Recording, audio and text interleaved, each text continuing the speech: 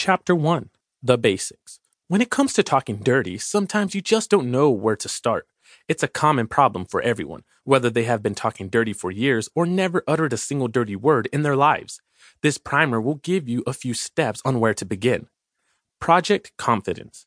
Good dirty talk is all about confidence. Maybe you don't know how to talk dirty, but you do know you're a sensual, sexual person willing to try out new things. If you start there, you can figure out all the rest. If you're not very confident about your sexual prowess, now is the time to ramp it up. Pick up books on sexuality and fantasy.